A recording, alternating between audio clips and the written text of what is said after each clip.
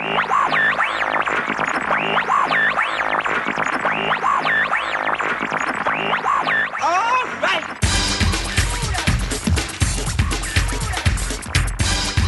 Old Geeks. Two old farts, a microphone, and the internet. What could go wrong? Welcome, Brian. Hey, Jason, how are you? I'm good. I want to first start off by saying welcome to our listeners in Namibia. Hello. We have listeners in Namibia. I was looking at the stats this morning. I saw, because we've only had South Africans listening up until now, and I'm like, when are we going to get somebody else in Africa? And Namibia popped up today, so that I was tickled pink about that. So welcome. Welcome. Excellent. I'll have to check out your Wikipedia page just in case any questions come up about your country in my regular pub trivia. This gives me an excuse.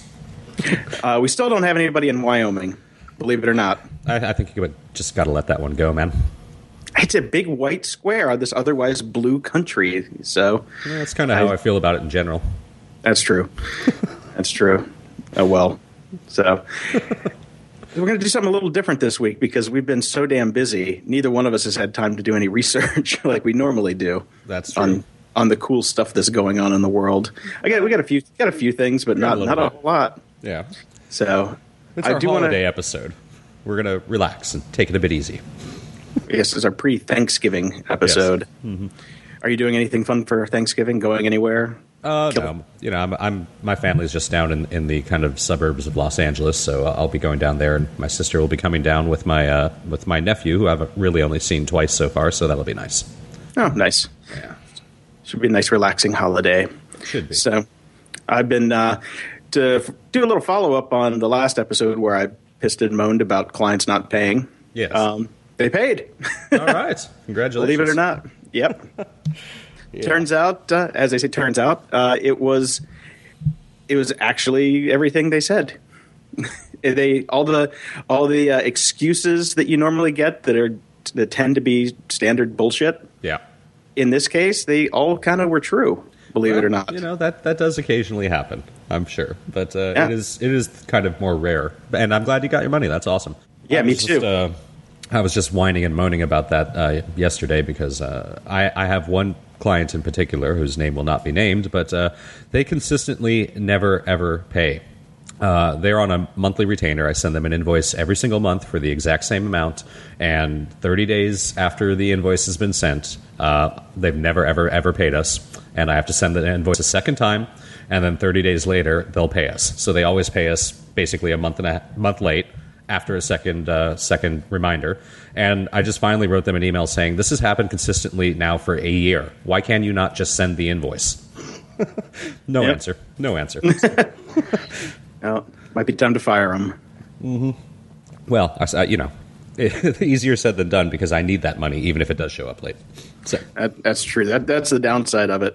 Yeah, that's the downside of doing this whole consulting or working for yourself thing. So the nice thing is I did figure out everything that I need to do to go after deadbeat clients now. So I have processes and people in place to do my bidding for me. So in the future, if I get screwed, when I get screwed, because you know it's going to happen. Yeah.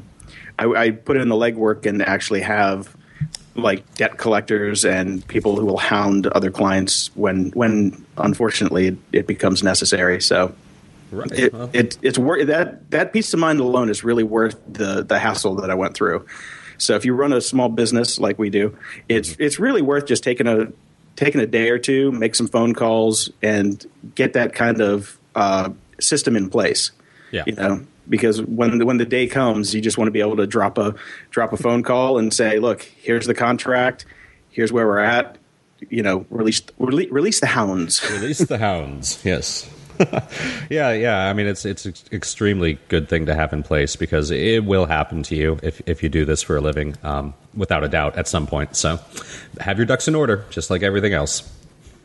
Absolutely. So I did get to see Ender's Game. Did you finally? I'm actually, I'd love to hear your thoughts on it. I have not seen it yet. Ironically, I'm planning to see it tomorrow. So we'll see. Oh, okay. Well, I give it a solid B-. Okay. Yeah. I mean, what I've heard from friends of mine that have seen it and kind of just reading some of the reviews online is it's a relatively solid sci-fi flick that covers the basics of the story without any of the interesting psychological aspects. Yeah, there's a lot missing. I mean, huge holes. They mention technology that they never explain. They never even explain the twist ending. So it just if you haven't read the book, you'd probably be scratching your head, I'm thinking, at the end of it. It was it was pretty. I give it that. They did a pretty good job with the zero-G stuff, which was what I was really looking forward to, all the training stuff when he was in the academy. Yeah. I think they did a pretty good job with that. It was, all in all, yeah, solid B-. Solid B-. All right. I'm definitely going to see it. It's funny because I think a couple episodes ago you were talking about how you didn't care about the whole theater experience, and I was expounding about how I still like it for certain things, yet I can never, ever get my ass into a movie theater. Finally going to do it. I'm going to go see Ender's Game in the theater.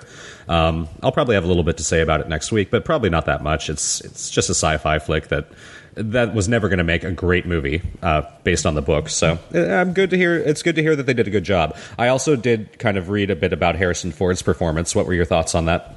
I thought it was good. I had no complaints about it. All right. I had heard from a few people that he's basically just become a grumpy old nerf herder and just sits there and is cranky on screen these days, which seems to be his normal roles, at least in the last few movies. Well, I thought that's what he was supposed to be in this movie, so I thought he played it pretty well. All right, well, good casting then. Yeah, that was perfect casting. I like him. I mean, in real life, he's really bizarre, but that's what happens. How do you not like him? He's Han Solo and Indiana Jones for people about our age and a little bit older, a little bit younger. He's basically God. So yeah, you can't go wrong there. He's got the God complex, and he gets a pass. He honestly gets a pass. He's Han Solo. He gets a pass. Yeah. And I was listening to what was it? Adam Savage's podcast this week. I have not listened to that yet. Oh man, it's really good. It's called the Untitled Adam Savage Project, I believe. Untitled The Adam Savage Project. It's really good. There's some really cool behind the scenes stuff that he talks about, and his castmates are pretty cool. I don't know the site that they come from. It's called Tested, but I've never really seen much about that site. I don't really have the time to go find a new website to read. But they were talking this week about the Mythbusters tour, because he's going on tour. And they're not coming to Chicago, which kind of pisses me off. I'd like to go see it. So I was looking at Milwaukee, because Milwaukee's not that far. I can do a quick hop up. Right. And the tickets are just redonkulously expensive, like in the $100 range. Yeah. Yeah, and everybody seems to do that now. I don't understand. Like, they know we don't. There's not a lot of money. It's a bad economy. Some of these, like, I'm sure their show doesn't cost a tremendous amount of money to put on. They're not like have 5 tractor trailers following them around with a 75-person crew. Why so expensive?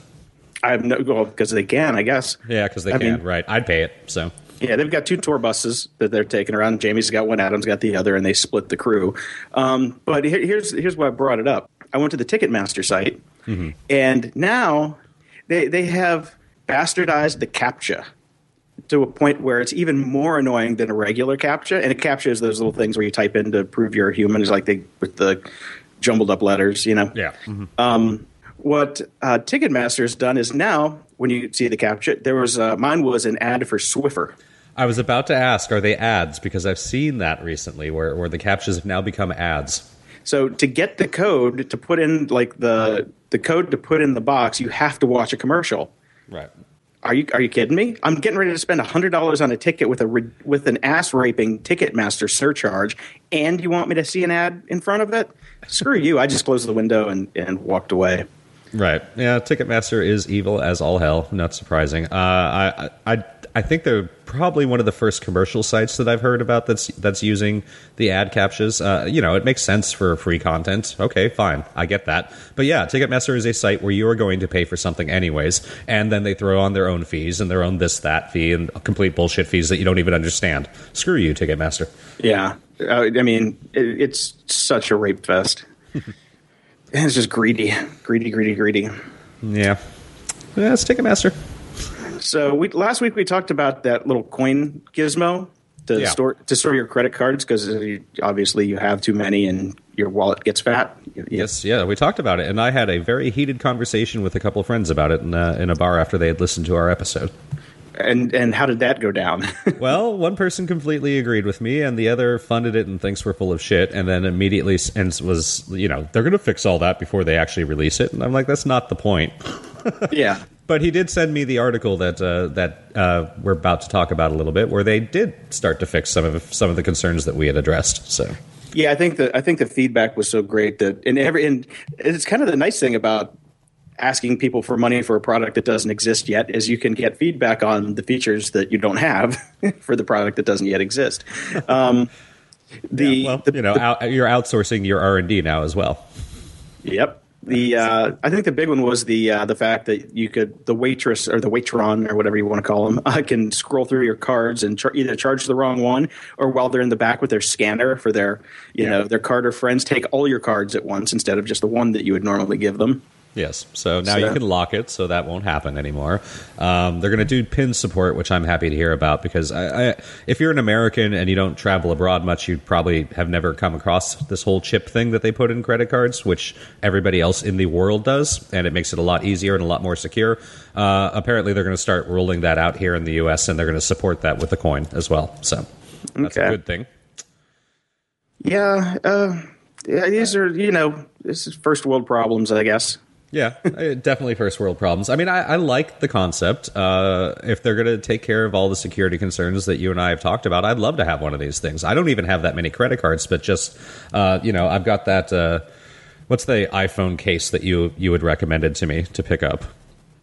It wasn't me that recommended it. If it's the one with the card slots on the back. That one, yes. That wasn't me. I don't approve of those. Well, I quite like it, and if I had a coin and I could just slip that right back here, that's all I'm taking with me from now on. That'd be great. I just put in my business card, I put in my personal card, I'm good to go. Yeah, I'm at the point where I have one card. That's it. So the coin would be wasting $50 for putting in my one card. Yeah, that was actually my other friend felt the same way. He basically just uses one card, so he's like, I'm already just walking around with one card. Yeah, exactly. But I get it for people that are have business cards, or you've got your corporate card, you've got your ATM card, you've got your personal credit card, you've got your miles card that you use for this or that or whatever. Sure, this makes total sense now, as long as all the security stuff is taken care of. Yeah. So I'll be curious if they finally roll these things out, what the general consensus is. Yeah, well, you're somebody that kind of leaps in usually on technology. I'm never a first adopter on this stuff, so I'll let somebody else get it and then take a look. Yeah, and speaking of leaping in, man, I went and I sold my iPad Mini this week. Right. And I was going to go without for a while and wait for the Retina Minis to come out and then get one with the LTE so I could dump my crappy Sprint MiFi. But I was listening to a podcast that somebody just picked up the new iPad Air and said that the weight difference was so negligible that it wasn't even worth getting a Mini. So I'm like, oh, okay. Went on. And within 5 minutes, I'm like, there's some good social proof right there. It's a technologist. I respect his opinion. And within 30 minutes, I got my email from the Apple Store. You can come pick up your goodies. So I went down and I picked it up. So and? I now have an iPad, a 32 gig iPad Air with Verizon LTE. Okay. It is amazing. It is what the iPad always should have been. Right. The thing is so unbelievably light that I'm having a hard time putting it down. Yeah, I still have a first generation iPad, and that thing just feels clunky and old to me now. Well, it is, yeah. Well, I know it is, but yeah, I basically only use my Mini, but I think it is this Christmas season might be time to upgrade to the bigger version, the iPad Air. So. Yeah, because I wasn't the Mini was fine for me, but except for doing business stuff, I needed more screen real estate, and I had the 3 Retina when it came out, and I loved it, but it was just too damn heavy. Yeah. Like after about half an hour of typing on it, like I'd lose feeling in my fingers because of just the way it sits on your fingers and it pinches the nerves, and literally like the bottom 3 fingers on each hand would go numb after about a half an hour of using it. So I'm like, well, there's a design flaw, and. So this totally got me back into it, but man, this thing is sweet. The biggest issue is I haven't been able to get my Verizon LTE to work yet. so I have to go sit on the phone for probably an hour with them. Ugh. Yeah, I went through all the online registration, put in my credit card, everything, picked the 5 gigabyte a month plan, and it's like, okay, here we go. And it did all this cycling, and it's like, okay, oh no, then there was a problem, and I had to go reset all the carrier settings, and then it did it again. Now it says it works, and then it just keeps cycling and says, oh, you're out of minutes. Would you like to re-up? And I go, yes, because I'm like, well, what the hell? Then it shows me the page that says, oh, if you'd like to go re-up, go to the Verizon app and log in. I'm like, well, I can't log in because I never got a confirmation with my username or password or anything. It like totally died halfway through the process. Oh, that's a drag. Yeah, it's no good. I've never had issues with Verizon, but yeah, oh well. It's my first foray into them, and because I've got AT&T for my other stuff. But if I got the AT&T iPad, then they kill your grandfathered old data plan, and I'm telling you, I'm never giving that up. No, and you shouldn't. Hold on to that thing as long as you can. Yeah, so far, man, this thing is gorgeous. It feels great. Pricey, yes, but it's for me, it's business. I've got all my SSH stuff in there now. Works I'll talk about some of the apps that I got later on, but it's for work now. This thing is actually really nice, especially with the problems with OS X Mavericks and Mail and Gmail. All these problems that everybody's having. Yeah, I've been hearing a lot about that. No, I've got 2 machines side by side. I've got my iMac and my Air, both running Mail, both connecting to the same Gmail accounts, completely, each one's out of sync. The best place to get my Mail to work is on iOS. iOS works great still. So I guess they're working with Google to get these issues sorted out, and they've done a point release already to kind of fix some of them. But man, yeah, the syncing issues with the Gmail IMAP stuff is terrible right now. Right. Yeah. Well, iOS is actually some people are still having a lot of problems with their syncing in general. That seems to be what is causing the blue screen of death errors on the iPhone 5s that we were talking about a bit last week. So, And there's been no update for it. I checked out. I'm not personally having the problem, but a friend of mine is, and I looked into the Apple support forums. There's a lot of people out there having this problem. It's recurring, and there's no fix yet. Yeah, well, they did a developer release for 7.1, so that hit the airwaves this week. Right. Hopefully they'll take care of it. Along with push notifications to Safari Desktop. And oh, joy. I was like, what? So now even just regular people who visit your website, if they're using Safari on the desktop, you can sign them up for push notifications for when you have new content.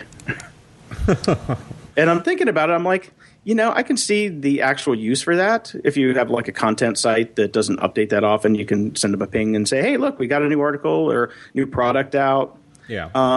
The problem is only 3.8% of the browser market is Safari, and I'm sure not all of that is the latest and greatest. So you're looking at a really small subsection of the populace that can use it. A very small subsection, yeah. And I would just find that incredibly annoying. I guess you would only sign up for certain sites that you really wanted to get information from. But didn't we do push technology already about 10, 15 years, and that didn't really go so well? Well, that was a little different. That was just all content push. And so everything was going out. Yeah, push. It was the big Wired farce article. And yeah, all the IT departments turned it off. So whatever. So, this is a novelty. I already had a client saying, hey, can we implement this? And I'm like, no. Not going to happen. Well, we shouldn't. No, we've got other fish to fry right now, so let's just hold off on that one. Yeah, I'll be amazed the first time I see. Oh, wait, I'm not going to see it because I use Chrome. I had my experiment when I went back to Safari when Mavericks came out, and it's one of those issues where developing in Safari with their new web inspector is terrible. Yeah. And that's the only reason that I still have a copy of Firefox is because of Firebug. Firebug does some amazing stuff. Program. I love that thing. That's why it's been so hard for me to completely give up on Firefox. I end up just using Firebug all the time. It's a great program. Great program. Yeah. I wish they would just take everything from Firebug and put it in like the Chrome Web Inspector. But I think because they're different rendering engines, right? Yeah. Firefox, because there's the Gecko engine. Is it Gecko? Yeah. Yeah, that's the skew with the engines. God, it's been so long since I even thought about that kind of crap. I know. I'm racking my brain trying to remember the actual platforms and everything, and I got nothing. Gecko used to be the Firefox one. I don't know if it's still named that, and I couldn't tell you what Chrome's was. But they are different. I do. Chrome's a variant of WebKit. Okay. Chrome and Safari use the same core engine, but Chrome recently, Google has split off because they were doing most of the updates to WebKit. So I think they forked it and gone their own way. So it used to be the same basic code base for Safari and Chrome, but Chrome had some add-ons to it. But Chrome was doing so much development on it, or Google was doing so much development on it, that they were finally just like, why are we giving everything back to Apple? We're just going to go our own way. Yeah.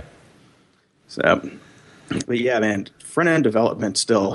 So I'm doing front-end. I'm doing CSS, HTML, JavaScript, and the whole back end in WordPress, which is so I found I got some pretty good swanky new tools for WordPress. I got to say, this one project I'm working on, they wanted like all this database stuff where we have a list of for the sake of anonymity, let's just say shoes, okay.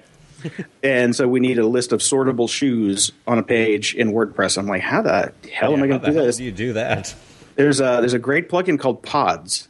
So you create a pod, which is kind of just a relational data store, and you can have separate pods that are linked together with the relation, and then you can query that stuff with. You can either do it with a built-in tag, which kind of doesn't give you any flexibility, or you can write just a little bit of custom PHP, make your own page template, drop it in. Voila, Bob's your uncle. You have now sortable data fields in a WordPress page. Nice. Like, that works for me. That's actually good to know, just in case. Yeah, there's a bunch of new tools that I found having to flying by the seat of your pants. It's like, let's figure this one out. So this weekend we'll be hacking the crap out of WooCommerce to make that work. Sounds exciting. No, seriously, stick a fork in my eyeball. But hey, what are you going to do? They pay. What are you going to do? They pay. Yeah, exactly. I got an email from an old friend, Mark Cantor, this week, and he was asking me about these crazy Linux wrappers for doing like high availability and self-healing Linux instances for big data and the old school stuff that used to be my life. And I'm like, dude, it looks cool. I can't really tell you much about it because right now I help small businesses and real estate agents get online. That's what it's devolved into. Yeah, you've left that world behind and moved on to the brighter, bigger world of front end development for small businesses. I tell you what, though, my friend sent me. She called me yesterday with an idea for an app, and she goes through the whole thing, and she got like 6 sentences into it, and I'm like, check your mail. And her idea was basically hello for Evernote, the app that we covered before. And I'm like, it's already been done. She's like, damn, there really is an app for everything. I'm like, yep, good thing people still need websites. So that market is not going to dry up. So that keeps the food on the table. No, it's if anything, it's actually, I believe, the website stuff is becoming more and more important. I mean, we're seeing, the free services, Twitter and Facebook, which many, businesses and entertainment entities and whatnot just started to swear by.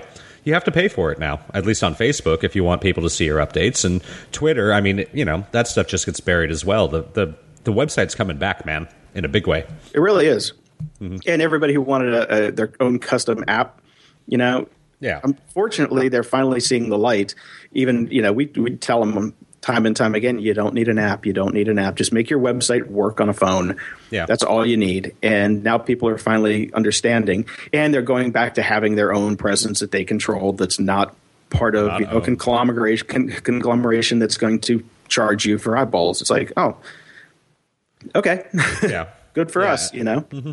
Yeah, the app thing was always, I mean, at least certainly in my world with musicians, I mean, the stats on people who actually download musicians' apps or a band app is next to nothing. And, so the people who make them, they don't bother. So it's a crap app, and nobody's going to download it anyways, and you don't need it. Yeah, you don't. I mean, nobody cares. They really don't. It's like, stop, giving us band updates and go make some more music. Yeah, go record some music. And certainly don't try to charge people for your app, because that's dumb. Oh, yeah. God, there were people that did that?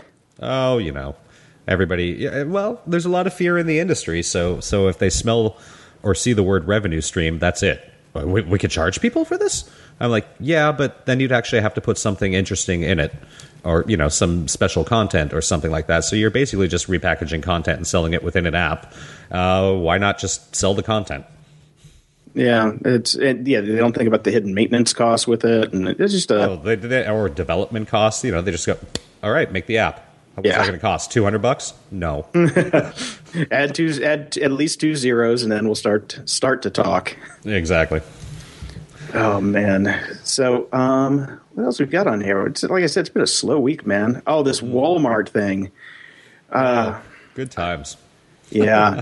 I mean, it's been known for a long time that Walmart employees are a huge drain on the economy because half of them are on welfare because they don't get paid enough.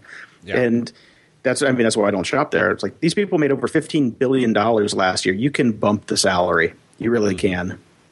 Yeah, it's horrible business practices. But yeah, so the story is basically that one Walmart store, basically the employees put out a box behind the curtain. It wasn't like out front asking customers to donate, but a little box to donate for employees to donate to their less fortunate employees, which is basically all of them, so they could have a nice Thanksgiving season. Yeah, it's like, what? Seriously? Yeah. So one of the employees snapped a photo of it and sent it to there's a specific Walmart union that keeps fighting to get them actually livable wages and stuff like that. And then, of course, it leaked and went online and went pretty viral. So, yeah, and I feel bad for these guys that work there because it's a job. So I give them credit for being out and having a job instead of just sitting home and taking all the welfare. But and they work hard. They're normal people with a normal crappy job, so they should at least get paid enough to live. Oh, I agree. And what I find, the best part of the story for me is the Walmart spokesperson's turnaround on this. Let me just the quote from the article. To company spokesman Corey Lundberg. Isn't that the guy from Office Space? Yes, it is, Lundberg. Okay. That this drive is a real and actual thing that is happening and not a piece of satire, as some suspected, shows just how much Walmart's employees care for one another. End quote. Leaving out the simple fact that Walmart doesn't seem to give a shit about its employees. There you go. There you go. That's all you need to know. Mm-hmm. But, it is that I've noticed. I don't know if you've noticed this certainly over the last 10 years or so. We're coming up on the holiday seasons, and there's a lot of fear out there because holiday season now seems to be layoff and budget cut time. Oh yeah, it's always been though. Yeah, I know. It was just such a bad time to do it for these big companies. A bunch of people I know all over the place are in total fear. They know that another round of layoffs is going to come again before the holidays. Certainly, I've even noticed with a lot of my clients, it's like all of a sudden there was money that they were going to spend, but now they don't want to, and maybe we'll look at it again next year, and blah, blah, blah. Certainly puts a damper in the Christmas spirit for most people. Yeah, what was it? I think I summed up this story before, but Christmas 1996, 97, when Viacom, which was the parent company of Paramount, where I was then working, Paramount Motion Pictures, we made the movies, laid off 550 people like a week and a half before Christmas because the parent company bought Blockbuster and the stock needed to come up a few points. So they fire all the salaried employees. So on the balance sheet, it looks like they've cut all that cost, but they still have to get the job done. So then they freelance it out and contract it out, which costs them more money in the long run instead of less money. So it's a shell game for the investors that, in the end is worse for them than if they would have just kept the employees on and took the hit on the stock. Yeah. So that's the stupid economics behind it. I'm sure it's more complicated than that, but that's my layperson's take on it. But the fact that all my friends got fired right before Christmas really sucked. So they gutted our whole department, and they kept on we had a department we were the print and web department for the entire motion picture side. So we did all those bus wraps and newspaper ads, all the posters and all the websites for all the movies that came out of there. Yeah. And so we had like a 30, 40 person department, and they fired everybody, kept 3 of us. So I got to stick around. Wow. Which was just, it was heart wrenching, man. It was Christmas and all my friends were gone. So our big thing was when we came out of everybody was coming out of the meetings and they had security guards everywhere so people wouldn't steal anything. So everybody grabbed a stack of Post-it notes and wrote mine on it and would just go around and stick it on everything. So and somebody stuck it on one of the security guards and took a picture. That was pretty funny. You gotta have at least a sense of humor. You gotta try, man. You gotta try. I think we need to take a quick break, and I have something I really want to talk about because I was up till 2 a.m. watching something last night that is kind of ties into exactly what we were just talking about. So let's play a little break. Play a little tune for the kids. We'll be right back. Cheer you up.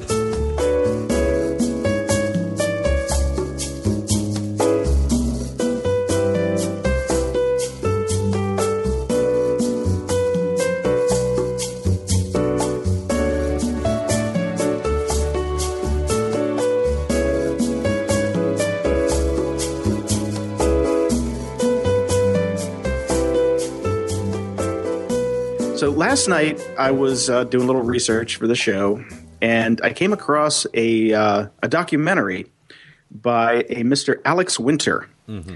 Now, Alex Winter, I knew the name. I'm like, who the hell is Alex Winter? Mm-hmm. Yes, party on, dudes. It's the other half of Bill and Ted's Excellent Adventure.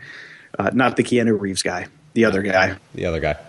So he wrote, directed, and produced a movie called Downloaded, the Story of Napster. And man, was it good. Really?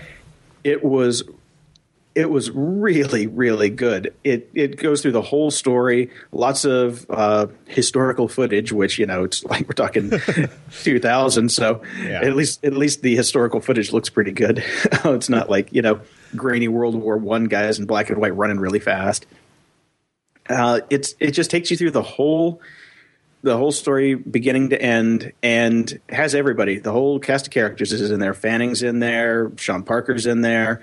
Everybody from basically the Napster side is in there, and a lot of record executives are in there. Right. It is funny. My friend who gave me the app idea the other day, she's friends with Seymour Stein. She always used to talk about Seymour and how much she loves him. And I'd never seen the guy before, and he's in the movie, so that was kind of fun to see Seymour. Yeah. Very smart dude. All these record guys were actually really smart. They were, but they were very smart. They just kind of dropped the ball on. They thought this was going to go away a lot faster than it did. Yeah. So, and the really weird thing, even Lars Ulrich came out of this looking pretty good. He looked fairly human by the end of this. Once he was given, it was just such a crazy time, and people were freaking out and didn't know what to do. And once you actually listened to what Lars Ulrich said, once he had done a little research on it, because he kind of opened his mouth before he knew anything about it, he basically has a spot-on right opinion about what should have been happening. So I'm looking forward to this movie. I mean, on one hand, it almost still feels too soon to me because I lived through all of this, and it's the industry I'm working in, and we're still, 15 years on dealing with the fallout of this. But I'm looking forward to seeing it, especially since you've given it a high recommendation. Should be great. Yeah, and I mean, I never really had that high of an opinion of any of the Napster guys, mm-hmm. and At the end of this movie, I had a much lower opinion than I did even going in.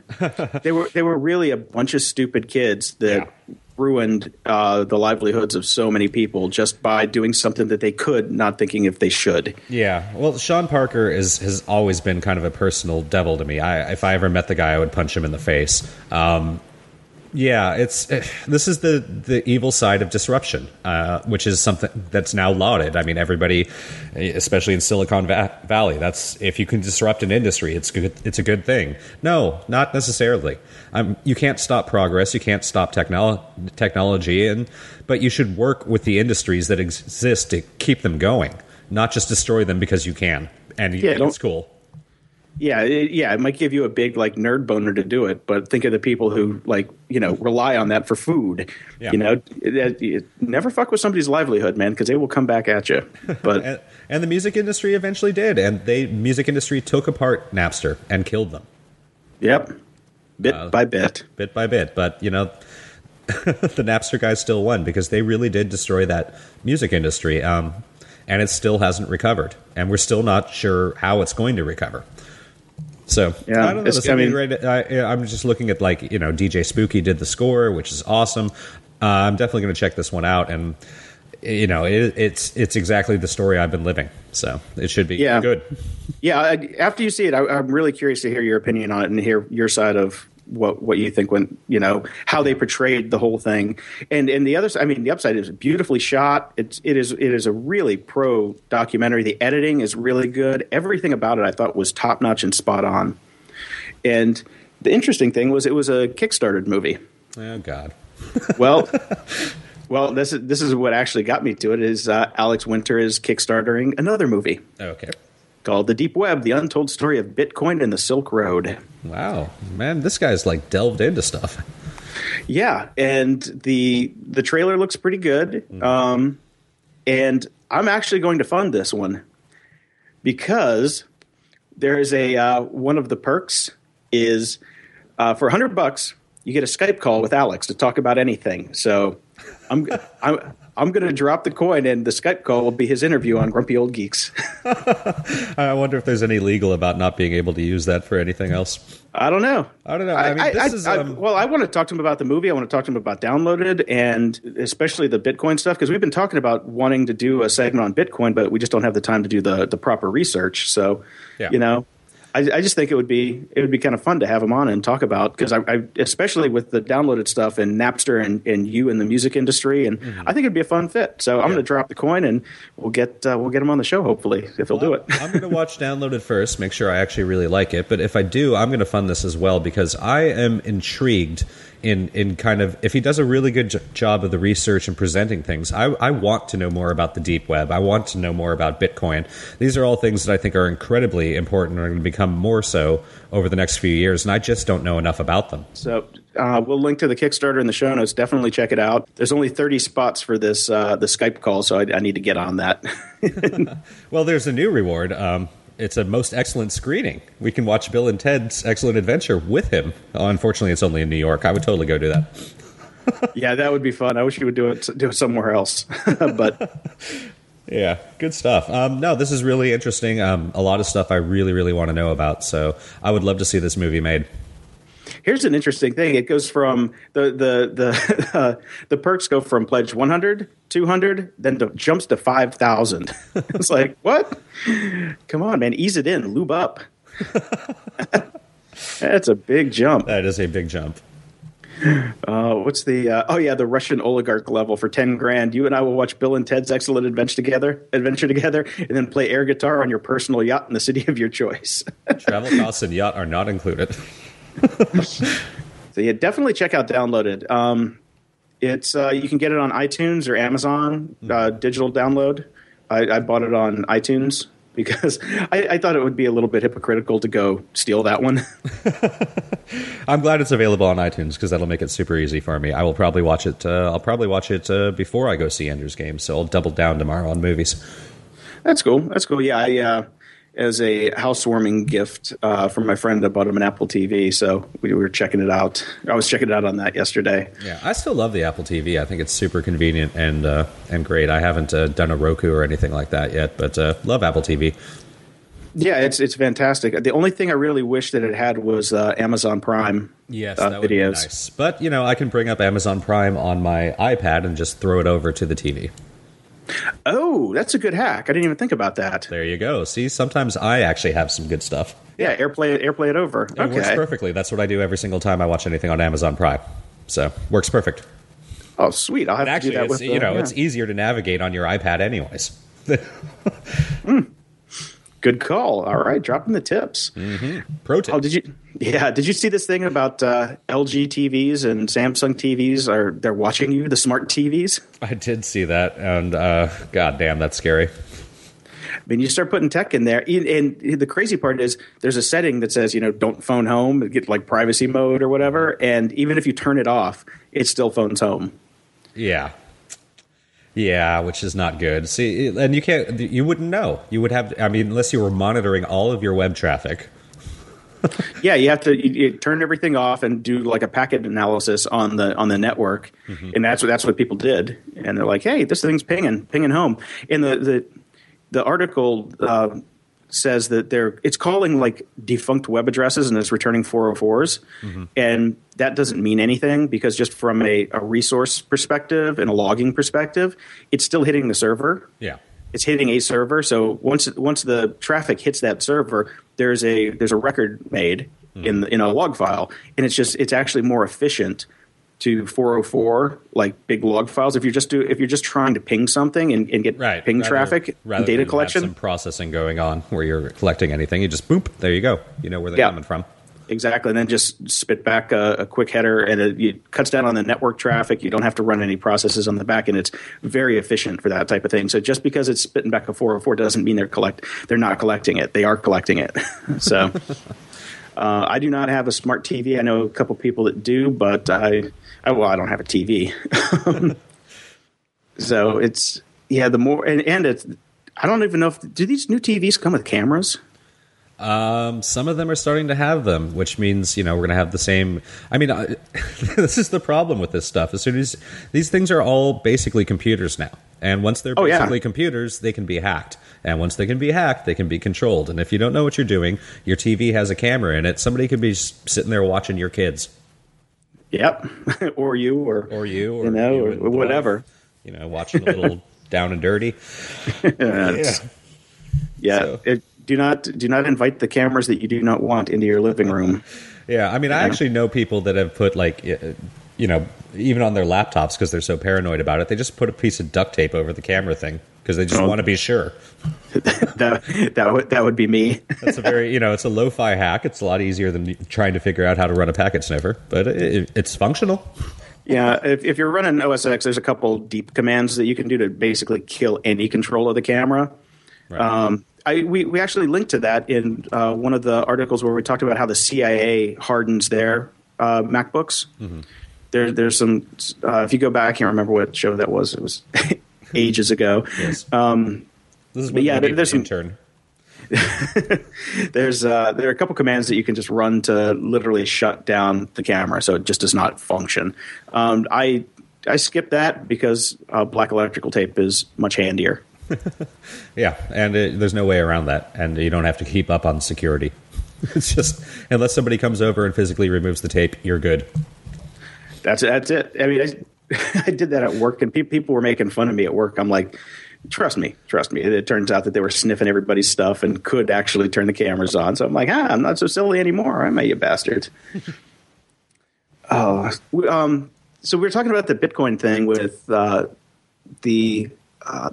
documentary. Yeah. And you see that Virgin Galactic is taking it now? You can actually buy trips to space with Bitcoins. No, I'm not surprised at all. I mean, Bitcoin has been kicking around for a bit, and it's starting to hit a critical mass, and it's getting a lot of press. And Virgin Galactic taking it, he doesn't really, that's purely a play to get some press, which worked. So all the cool kids want to take Bitcoin right now because Bitcoin is hip and happening. Yeah, although I still don't understand it. I spent not a couple hours. I was going to spend a couple hours researching it, but then I had 2 beers while I was doing it and got really bored. It's actually really quite difficult to purchase any still. You have to go through quite a lot of hoops. It's still, and the amount of legal warning about all this stuff is insane right now. But you got to look at it right now as like early adopter investing. And because that's basically what it is. I don't think Bitcoin's going to go away. I love the concept. There's no way it's going to stay unregulated. If you're actually going to make a currency that you want to work over the world, there's going to be some regulation at some point. It's not going to be the free for all that it is anymore. And I know the people that are trying to do that. You know them personally? Well, not personally, no. But it's the Winklevi, the Winklevises. Every time I hear their name or I say the Winklevi because I enjoy it, I don't even see their faces. I see the 2 ghosty, dreadlocky guys from The Matrix. That's good. That is my brain's impression of the Winklevi. They are basically trying to take over and control the entire Bitcoin market right now. They took their Facebook and their pistachio money and basically they own over 1% of all Bitcoins in circulation. and they've just filed to. They've just made an SEC filing for the Winklevoss Bitcoin Trust, which will allow basically people to invest in the currency without ever actually having to buy it from a Bitcoin exchange. Bitcoin exchange is the place, kind of, some are shadier, more shady than others, where you go to actually purchase Bitcoins. So, yeah, and you can still mine them, right? They haven't been mined out, correct? Yeah, correct. Yeah. So if you got a supercomputer lying around, you can still mine them.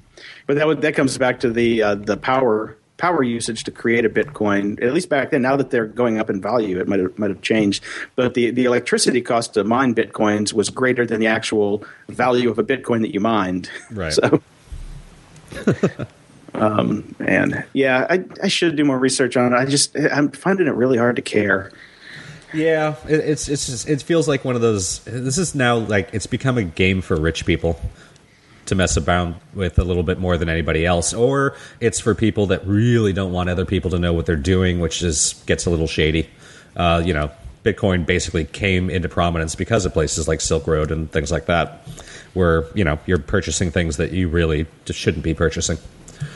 Yeah, I saw a tweet from Kevin Rose last week where he dumped all of his Bitcoins because the price spiked really high, and he got out while the getting was good. Yeah, I don't know what's going to... I mean, I don't think it's going to go away. I think there will also be competitive types of products out there. The idea of an e-currency that isn't owned by any particular government is appealing. It's another one of those disruption things. We'll see what happens. Yeah, they don't cover a lot of the theft, though, because there's a lot of stories going around where, just millions of Bitcoins disappear and get shifted around and, bank robberies, basically. Yeah, basically. I mean, some of these, that's when I was reading into, like, the way to purchase through these BitCurrency or Bitcoin exchanges. There's, a lot of history of these exchanges just kind of disappearing. All of a sudden, they're just gone, and so's your chance of getting that money. Yeah, that's where doing a deep dive on the tech would probably behoove anybody who's actually interested in it. Mm-hmm. But like I said, I'm finding it really hard to get interested in it because, like you said, it is kind of a rich person's game right now.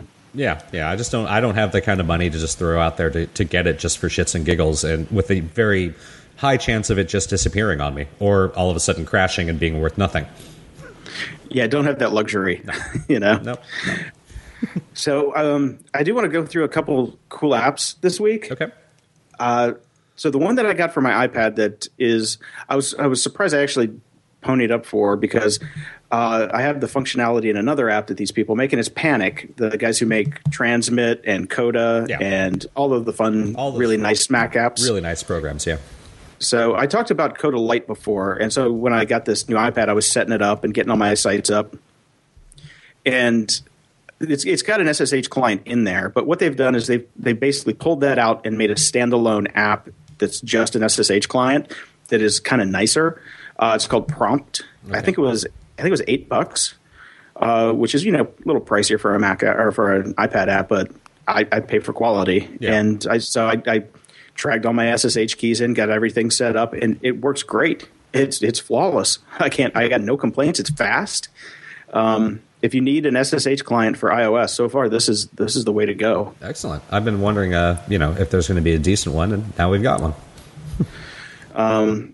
And there was one app that I dragged you in that everybody seems to be playing now called QuizUp.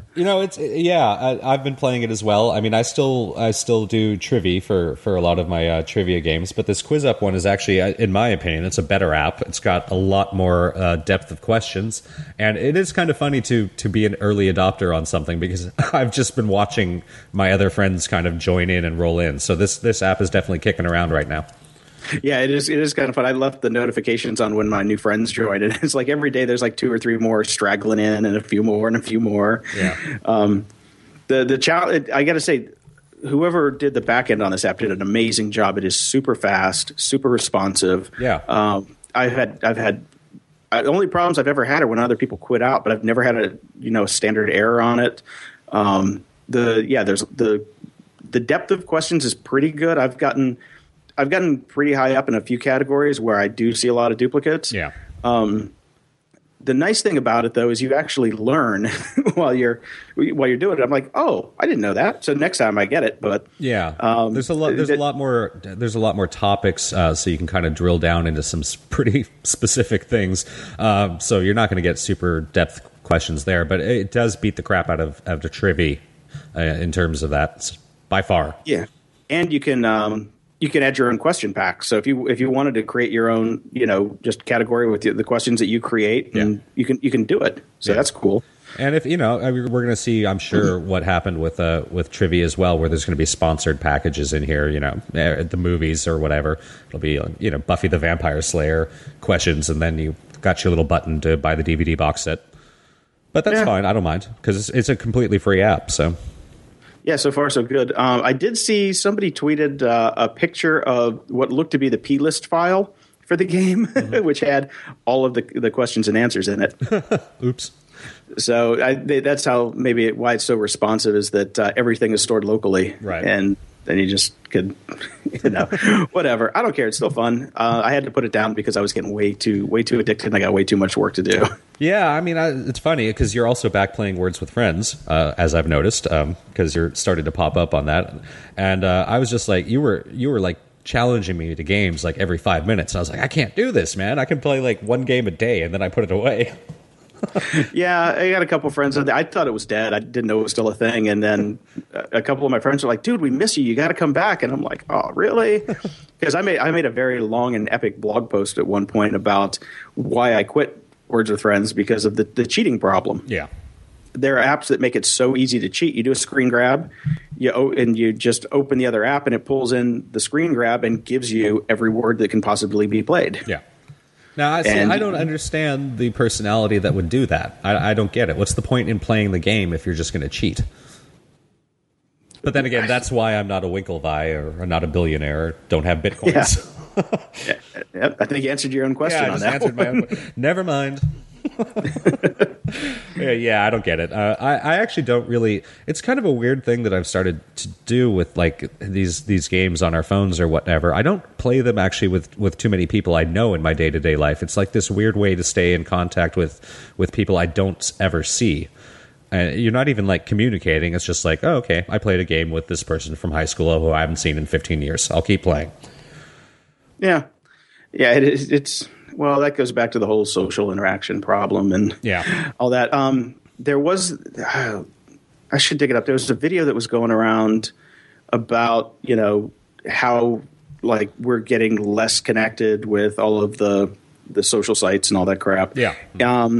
But in the comments on the post that somebody made, my friend Liz Lawley listed a bunch of scientific research, not just hearsay, like actual scientific research that proved the opposite. So maybe next week we can take a look at it. Take a look at it this week, and next week we can talk about it because it's fascinating that the knee-jerk reaction is that it's making us less social, right? And the evidence is pointing to the exact opposite. Yeah, I mean, I think we should do an episode on that. I think, next week, because it's the holidays and whatnot, we're not going to have a lot of time either. It'd be a perfect time to do it. It's something that I still think about pretty much constantly. And I don't know where I feel. I would love to read this research because I'm certainly in contact with more people than I would be if these things didn't exist, but I don't know if it's quality contact. Well, I think the research was mainly pointing to the fact that online interactions do actually lead to more offline interactions. Yeah, I mean, I can see that. It's certainly easier to set things up. Mm-hmm. Yeah. Or, you post, I'm going to go see this movie, and then everybody ignores you, and you feel like a loser, and you go see it by yourself anyways. Oh, well, that's how me. But here's that happens. That happens in regular life too. Like you call all your buddies, like, "Hey, want to go see a movie? I got to work. Got to stay with the kids." Blah blah. It's the same thing. It's just more. It's just easier, and you can type it instead of having to make all the phone calls and get rejected. Exactly. It streamlines rejection. That's what the internet is good for. So I kind of made the switch back to Twitter this week. Oh boy. Yeah, I am my love affair with Facebook, which was never really a love affair, has been waning greatly. A lot of people seem to not be on there as much as they used to be. People are pulling back quite a bit. Yeah, At least, I've seen that as well. I don't know. Are people just too busy, or is it just things go in waves? If you're on it a lot, you just start to kind of go, "What the hell am I doing?" And you kind of back away for a bit, but then they come back. Yeah. I'm just, so I just noticed more on Twitter, like if I need to just pop in and have an interaction. The nice thing is if you see somebody post something and you can write back and forth, like almost in real time, it's kind of like IRC for this weird time distributed subset of people. And when people are on there, they're just engaging a little bit more. So, you can have quick one-offs with people and make some funnies.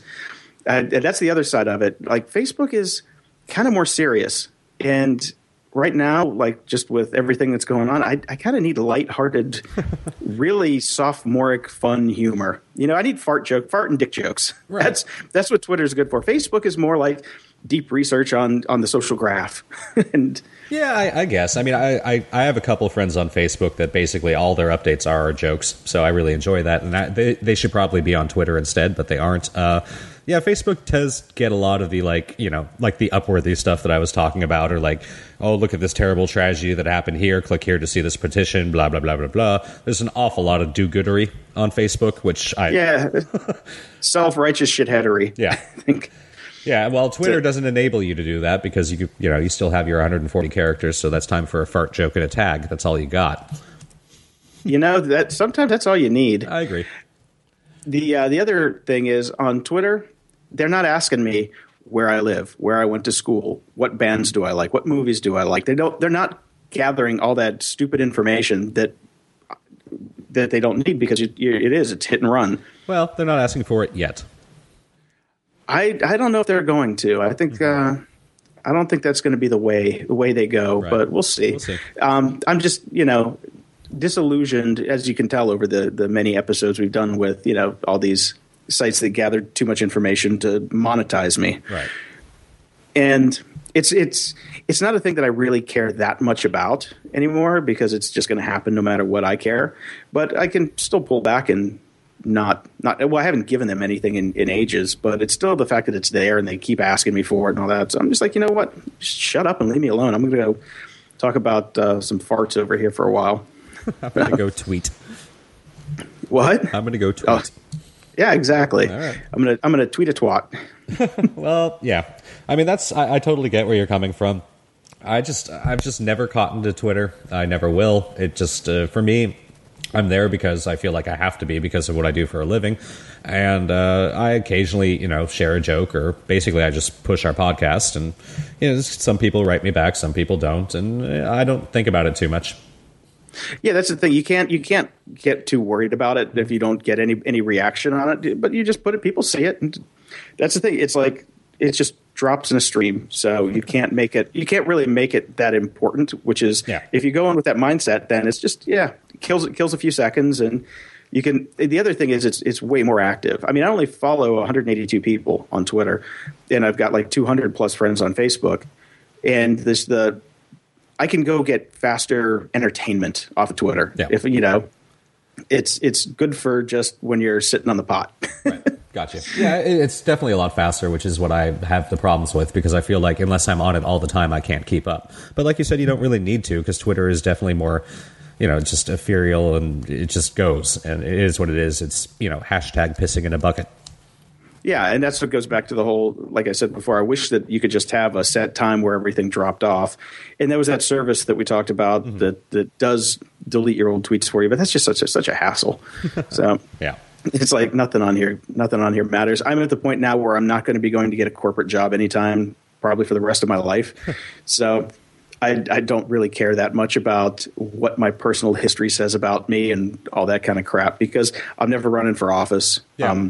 Yeah. I'm not gonna work for the government. Well, the thing is, at this point, because of this generation coming up and the fact that we're already kind of older and in the next one, if you did do any of that, it's not going to matter because nobody's going to be able to hold this against people because everybody's done it. I mean, all these people that are hitting their 20s and even late 20s now grew up with this stuff and have done it. It's it's the same thing with with weed now. Basically, we don't give a shit if a politician has smoked weed. We just don't anymore. We don't give a shit if the president has smoked weed. Exactly. So, and this kind of stuff is, everybody's freaking out about how it's going to follow you, but everybody has done it, so there's no shame in it anymore. Yep. Well, you change the social norms, and you change the lens that you look at people in society through. Exactly. So that's why I'm back on Twitter, because I really couldn't care less anymore. I really can't. And, I've actually had clients fire me for shit that I've said on Twitter, and it's always worked out for the best. I mean, at the time it was like financially hard, but I learned from it. And then I also learned that those were not the clients that I wanted to work with. I want to have the exact same thing happened to me about a Facebook update. I got a call immediately saying blah, blah, blah, blah, blah, and it wasn't even about them, and it was funny. It was still just a joke. And I finally just realized that, I'm not going to apologize for something if you just don't get it. And if you're going to be that much of a dick, I don't want you as a client. Exactly. Yeah. You got to work with people that make you happy, not people that make you miserable. Mm-hmm. And, that client, it was just this giant brouhaha, and it was for nothing. Yeah. Over just, hurt feelings, basically, and misunderstanding, and the client basically not getting how social media works, which is kind of why they hired me in the first place. So let me do it. Yeah. Seriously. Mine was just like an art director who I made fun of because he didn't know how an aspect ratio worked. I'm like, okay. And then he bitched to the boss, and the boss said, dude, we can't have that. Now I have to make an example of you. And I'm like, if you have to make an example over me because your artist doesn't know how an aspect ratio works when you resize a movie, guess what? I don't want to be working with that artist, and I don't want to be working with somebody that doesn't have my back for a funny. You should be taking the artist and sending them to school and getting off my back. Yeah. So that's about that. And I got to say, it's been kind of fun. I'm actually reconnecting. I told you, I've given up all my past hatred from my new Buddhist ways. So I'm actually talking to people I haven't talked to in years now and having a blast. Excellent. We were friends at one point for a reason. So if you put all the stupid shit that happens in between, then you can still be friends. Just in 140 characters or less.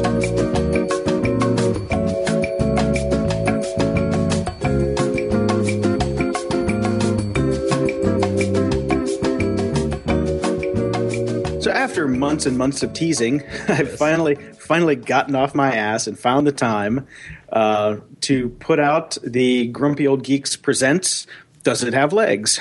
Yay! Congratulations, man. Thank you. First show is up and out. Second show will be coming sometime next week when I can find the 6 hours to edit it. These shows take a lot more production time because there are 3 people, and we're doing 2-hour movies, which means I have to watch the movie multiple times, pull out sound bites, re-edit, recut, get levels right on 3 different people instead of 2, and plus put it all together. Eating crappy food and drinking beer, so there's all kinds of bodily functions that have to be taken into account. While I'm editing or while we were recording? Both. That's true. Yeah. Well, I don't really factor in the pee break time. I'm not that much of a slave driver where I count. Oh my God, I have to take a pee. Let's clock that. I'm going to get docked. No, it's there are productions though for sure. So our first one's out. We did The Warriors, which was a fun action movie from the 80s. God, I watched the movie 4 damn times. I can't remember what year it came out in. Well, you can find that out in the podcast. I'm sure you guys mention it. We mentioned, that's the fun thing about it, because I do a lot of research on the movies before we start. So I've got fun trivia. I find out more about the directors, the actors, what they've done, and kind of go into the history of the movie and the people that made it. So we definitely put in a lot of time to make it kind of a fun show. I give it a listen. If you like it, it'll be linked in the show notes. And we hope to do more, and hopefully you'll come on for one. I plan on it, definitely. Just need to find the right movie and figure out when I can sit around for 3 hours. Exactly. So we'll Skype you in when we watch the movie. We'll have a watching party via Skype, and then we can do the show. So it's fun. It's interesting to do, because I wanted to do this show just so I had all the experience front to back on how to make a podcast, and I did everything on this show. I kind of had my hands in. Right. So just to do it, to have the experience, because you do all the audio side on our show, Yeah. And I never get to touch that. So for me, it was like I would just want to learn the ins and outs of it. So it was one of those things where find a project, learn how to do it. Like we teach people when people want to learn how to code. Yeah. Mm-hmm. Did the same thing. I'm like, okay, let's make up a new show, and so I can figure out how to do it. And that's kind of what this came out of, and it's fun. Yeah, editing audio is kind of fun if you get into it. If you're a gearhead, and it can be enjoyable. And it's also fun to sit around every week with your buddies and have to watch a movie. It's like, oh, what are we going to do this Wednesday? Oh, I guess we're going to sit around, drink a few beers, and watch a movie and talk about it for an hour. Oh. It's like forced socialization, which is kind of what we do here. Exactly. So check it out. Does it have legs in the iTunes store? Give it a nice rating, please. Yeah, and rate us at the same time. Oh yes, well that goes without saying. Yes, there you go. Even though we just said it. So a long time ago, I talked about something that I was going to do as far as back to the how to make money on the internet deal. Mm-hmm. So I signed up for a program on AppSumo called How to Make $1,000 a Month Business. Okay. And that's what it's called. Well, on the site they call it How to Make Your First Dollar, but once you get into it, it's called From Wantrepreneur to Entrepreneur. Oh God. Mm-hmm. Yeah. Well, and by the way, $1,000 a month business will only pay 1/5 of your rent in Venice. Well, so the pricing structure on this was very interesting. If you're an entrepreneur, it costs you $300 of a one-time payment. Okay. And it goes down to Wantrepreneur, which is $60 a month for 6 payments. And then there's the Bootstrapper, which is $35 a month for 12 payments, so the price difference is if you can pay all at once, it's $300. If you have to pay $35 a month, it's $420. Right. I went with the $420 option because I did not have $300. Okay. I'm going to get back to that in a little bit because the psychology that goes along with this stuff is I'm starting in this. The whole point of me going through these programs and doing them in the beginning was to kind of learn the psychology of how these people make products, about making products that make money. That's the circle jerk involved with this. So I wanted to see if this one was different. It's the AppSumo guys, which means it's Noah Kagan, who famously got fired from Facebook with no stock. He worked for Mint, and he lives in Austin. I had dinner with him once. Nice guy. Mm-hmm. Lots of mutual friends, but he's very energetic, very bootstrappy. And the whole pitch on this is just how to systematize making ideas that are monetizable. That was a mouthful. And so the beginning of the course is trying to get out of your comfort zone, doing something silly like, just asking people for $1, little stupid tricks like that. Right. Brings me back to Tim Ferriss's first book where he's like, okay, get out of your comfort zone, go lie in the middle of the street for 5 minutes. Like that kind of weird stuff, Yeah. And then it moves into idea generation. And that part was kind of interesting, but I didn't get very much out of it. Mm-hmm. The way that they pace the course, it's a series of steps, and you have to do it in order. The software that they use is decent. It's not great, but it's decent. So you have a group of people there that you go through it with, and then it gets you to idea validation, where you actually call people and you ask people if, hey, you're in this business, would this idea work? Right. And it keeps going through the process, and I stopped it there's 3 main parts of it, 3 phases, and I'm at the end of phase 2 because I got to the point where, oh, wait, I have clients that want to pay me a hell of a lot more than $1,000 a month, so I'm going to go take care of them, and I'll come back to this later. Yeah, right. So along with the course, which so far is not worth $420, and it could be because I haven't put enough of myself into it. That's what they want. That must be it. That's always they're out. Is like, or maybe you didn't have the right mindset, Jason. That's it. You didn't believe in yourself enough. I think that would be the problem. Yes. So along with the program, it comes with a secret Facebook group. Oh God. So everybody that's in the program can join the Facebook group. I think there's 1,000 people in the Facebook group right now. Okay. So that's 1,000 people. If they go the $300 route, if you just said everybody paid $300, that's $300,000 right there. Mm-hmm. In that the people paid for this program. Yeah. And if they're like me, that's 420 grand, closing it on $500,000. Right. So I've been in this Facebook group for a while, and I got to the point this week where I finally shut it down because the people that are in this group kind of circle around this personality type of people who really want to get rich quick. And they want to do it in a way that is not the traditional route, I think. Right. Like actually doing something? Yeah, I mean, they do stuff, but the ideas are so bad generally that I'm just like, seriously? Are you? I mean, if somebody walked up to me on the street and tried to sell me that thing you just did, I would just laugh at them. And I've been laughing at them on Facebook instead.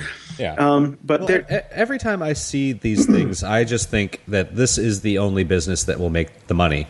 It's the people telling you how to make a business to make money. They're obviously making money. I would be really surprised if any of these people God, I hate this self-motivational bullshit art crap. That's kind of what it is. Was it Ouroboros, the snake eating its own tail? That's what I was thinking. So this is. There's one post this week that threw me over the edge, and this comes back to the whole mindset issue, right? And the mindset of the people that are in these programs that tend to do it.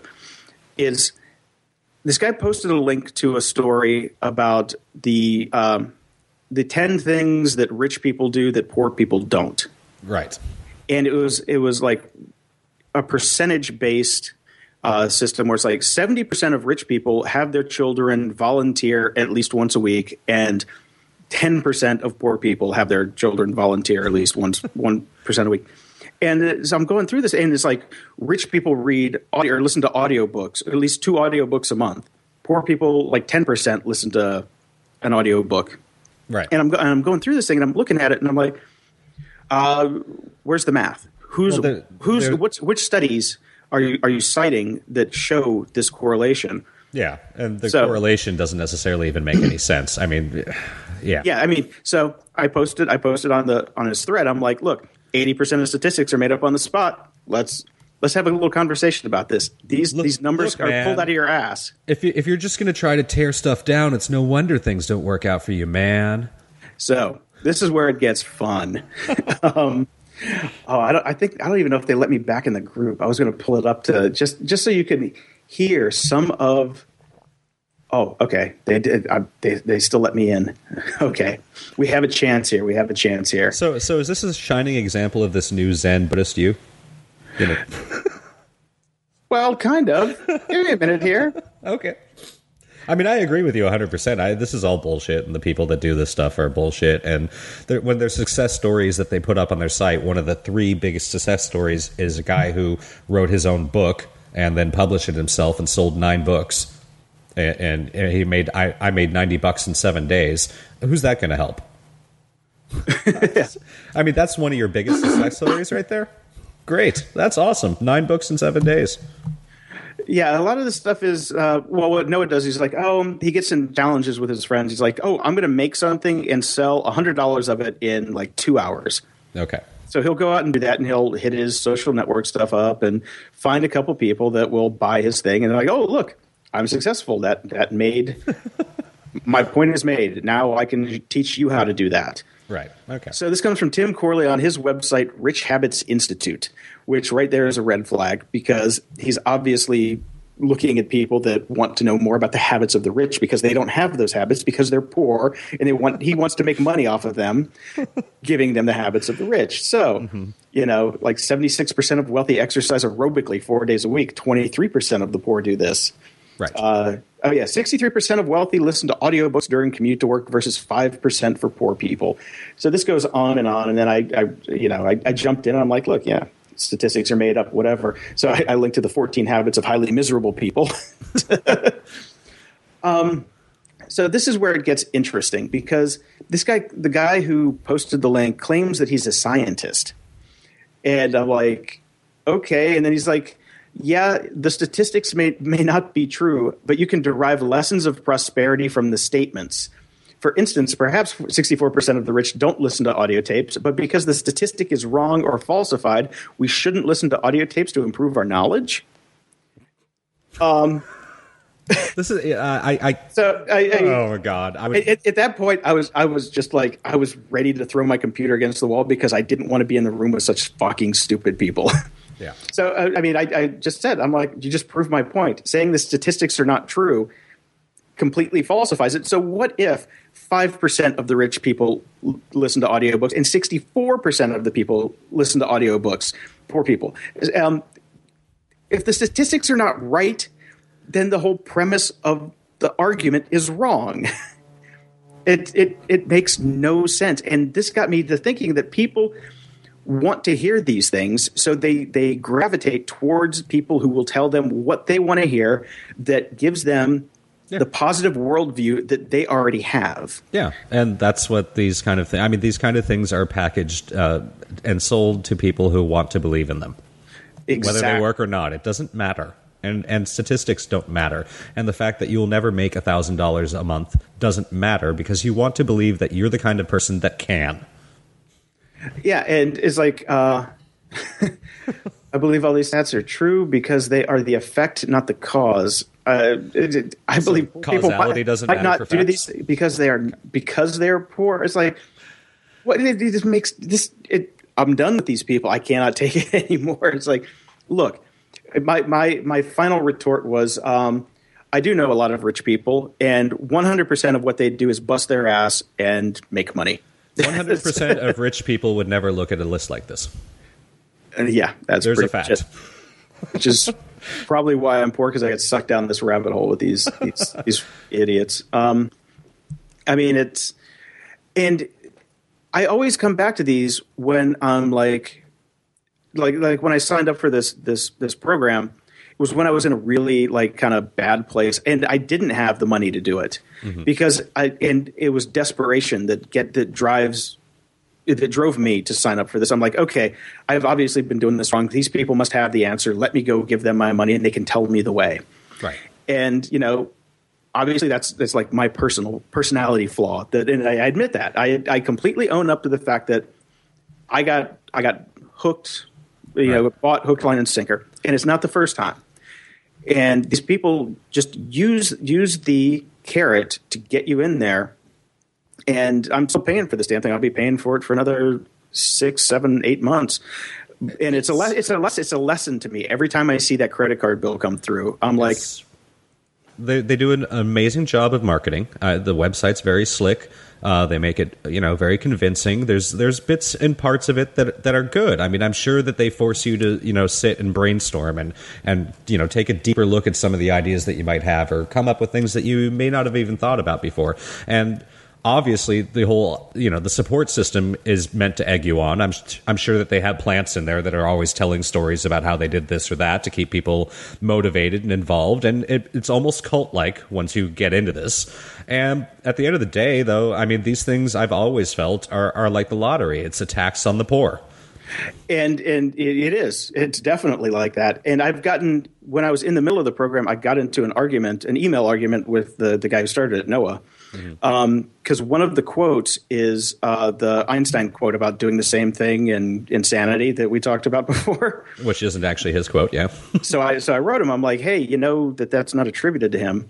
So I sent him the Wikipedia articles and all the other literature about that. It can't be proved that Einstein ever said that. So. But it's not about the facts. It's not about the facts, Jason. It's about whether you want to believe it or not. Exactly. So he wrote me back saying, "Well, that's not proof that he didn't say it." Oh my God! Exactly. So if I got that, I would drive to his house and punch him in the face. Well, I'd already paid for the. I'd already paid for the program. So I'm trying to find. I wrote back. I don't know. Gandhi. That's it. Right. I can't find it. So I wrote back and said, so with that logic, then this quote is accurate. And I'm like, eat, drink, and be merry, for tomorrow we dine in hell, Mahatma Gandhi. With that logic, that quote is, because you can't say Mahatma Gandhi never said I'm sure he used all of those words, just maybe not in that particular combination. It's that whole mindset. I don't even know how people like that sleep at night. They know what they're doing. He's not a dumb guy. He knows he is taking money out of people who can basically not really afford to give him that money. That's his business. It makes me ill. Yep, pretty much. So let this be a warning out there for these get-rich-quick schemes. And there are people that have actually made money out of there, because some people just need the motivation to get out there and do it. But you can do it on your own. Yeah, you can. Mm-hmm.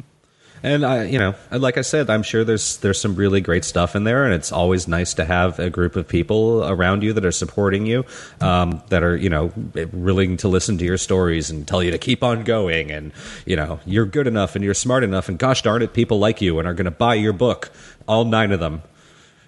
All that'll happen, but you're not going to. This is just This makes money for them.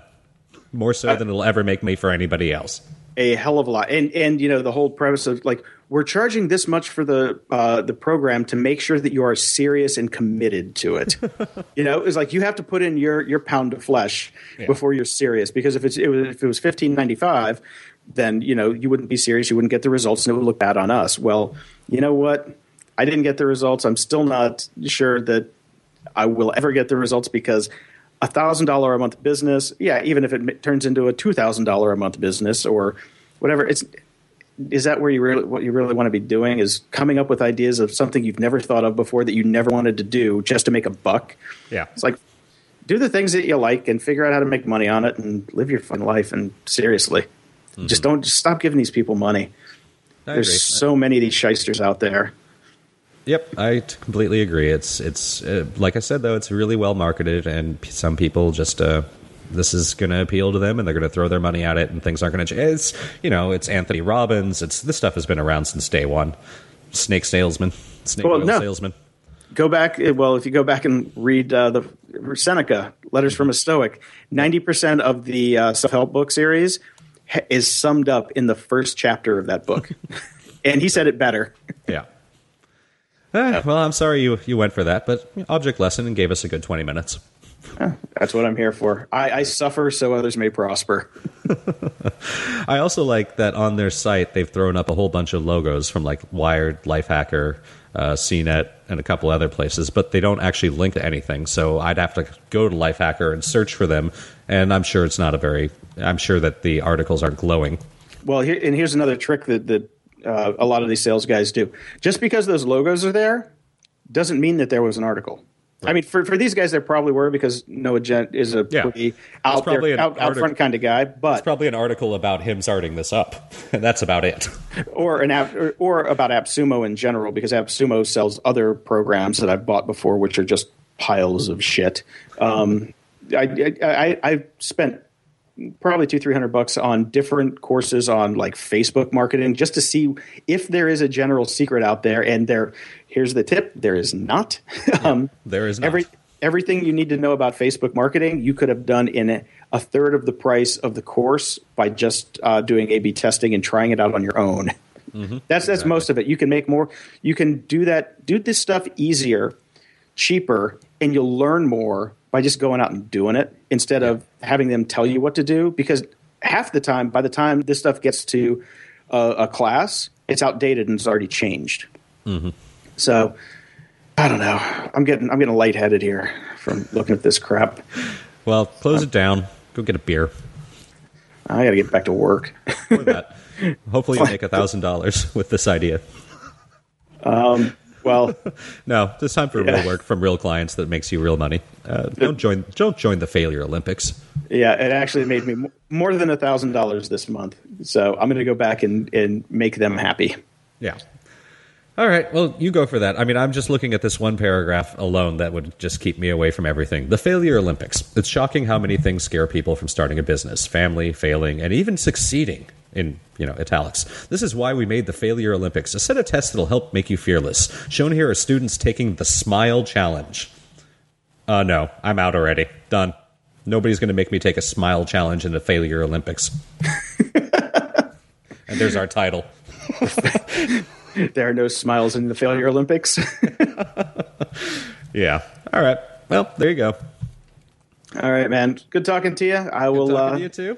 eat a lot of turkey and drink a lot of beer, and I'll talk to you next week. Yeah, we'll have our tryptophan episode next week. We'll see if we can stay awake. Keep up with the Grumpy Old Geeks on the web at grumpyoldgeeks.com, on Facebook at facebook.com/grumpyoldgeeks, or email them at podcast@grumpyoldgeeks.com. Have a good week. Okay, last one to kill a bad guy buys the beer. We're driving to Florida.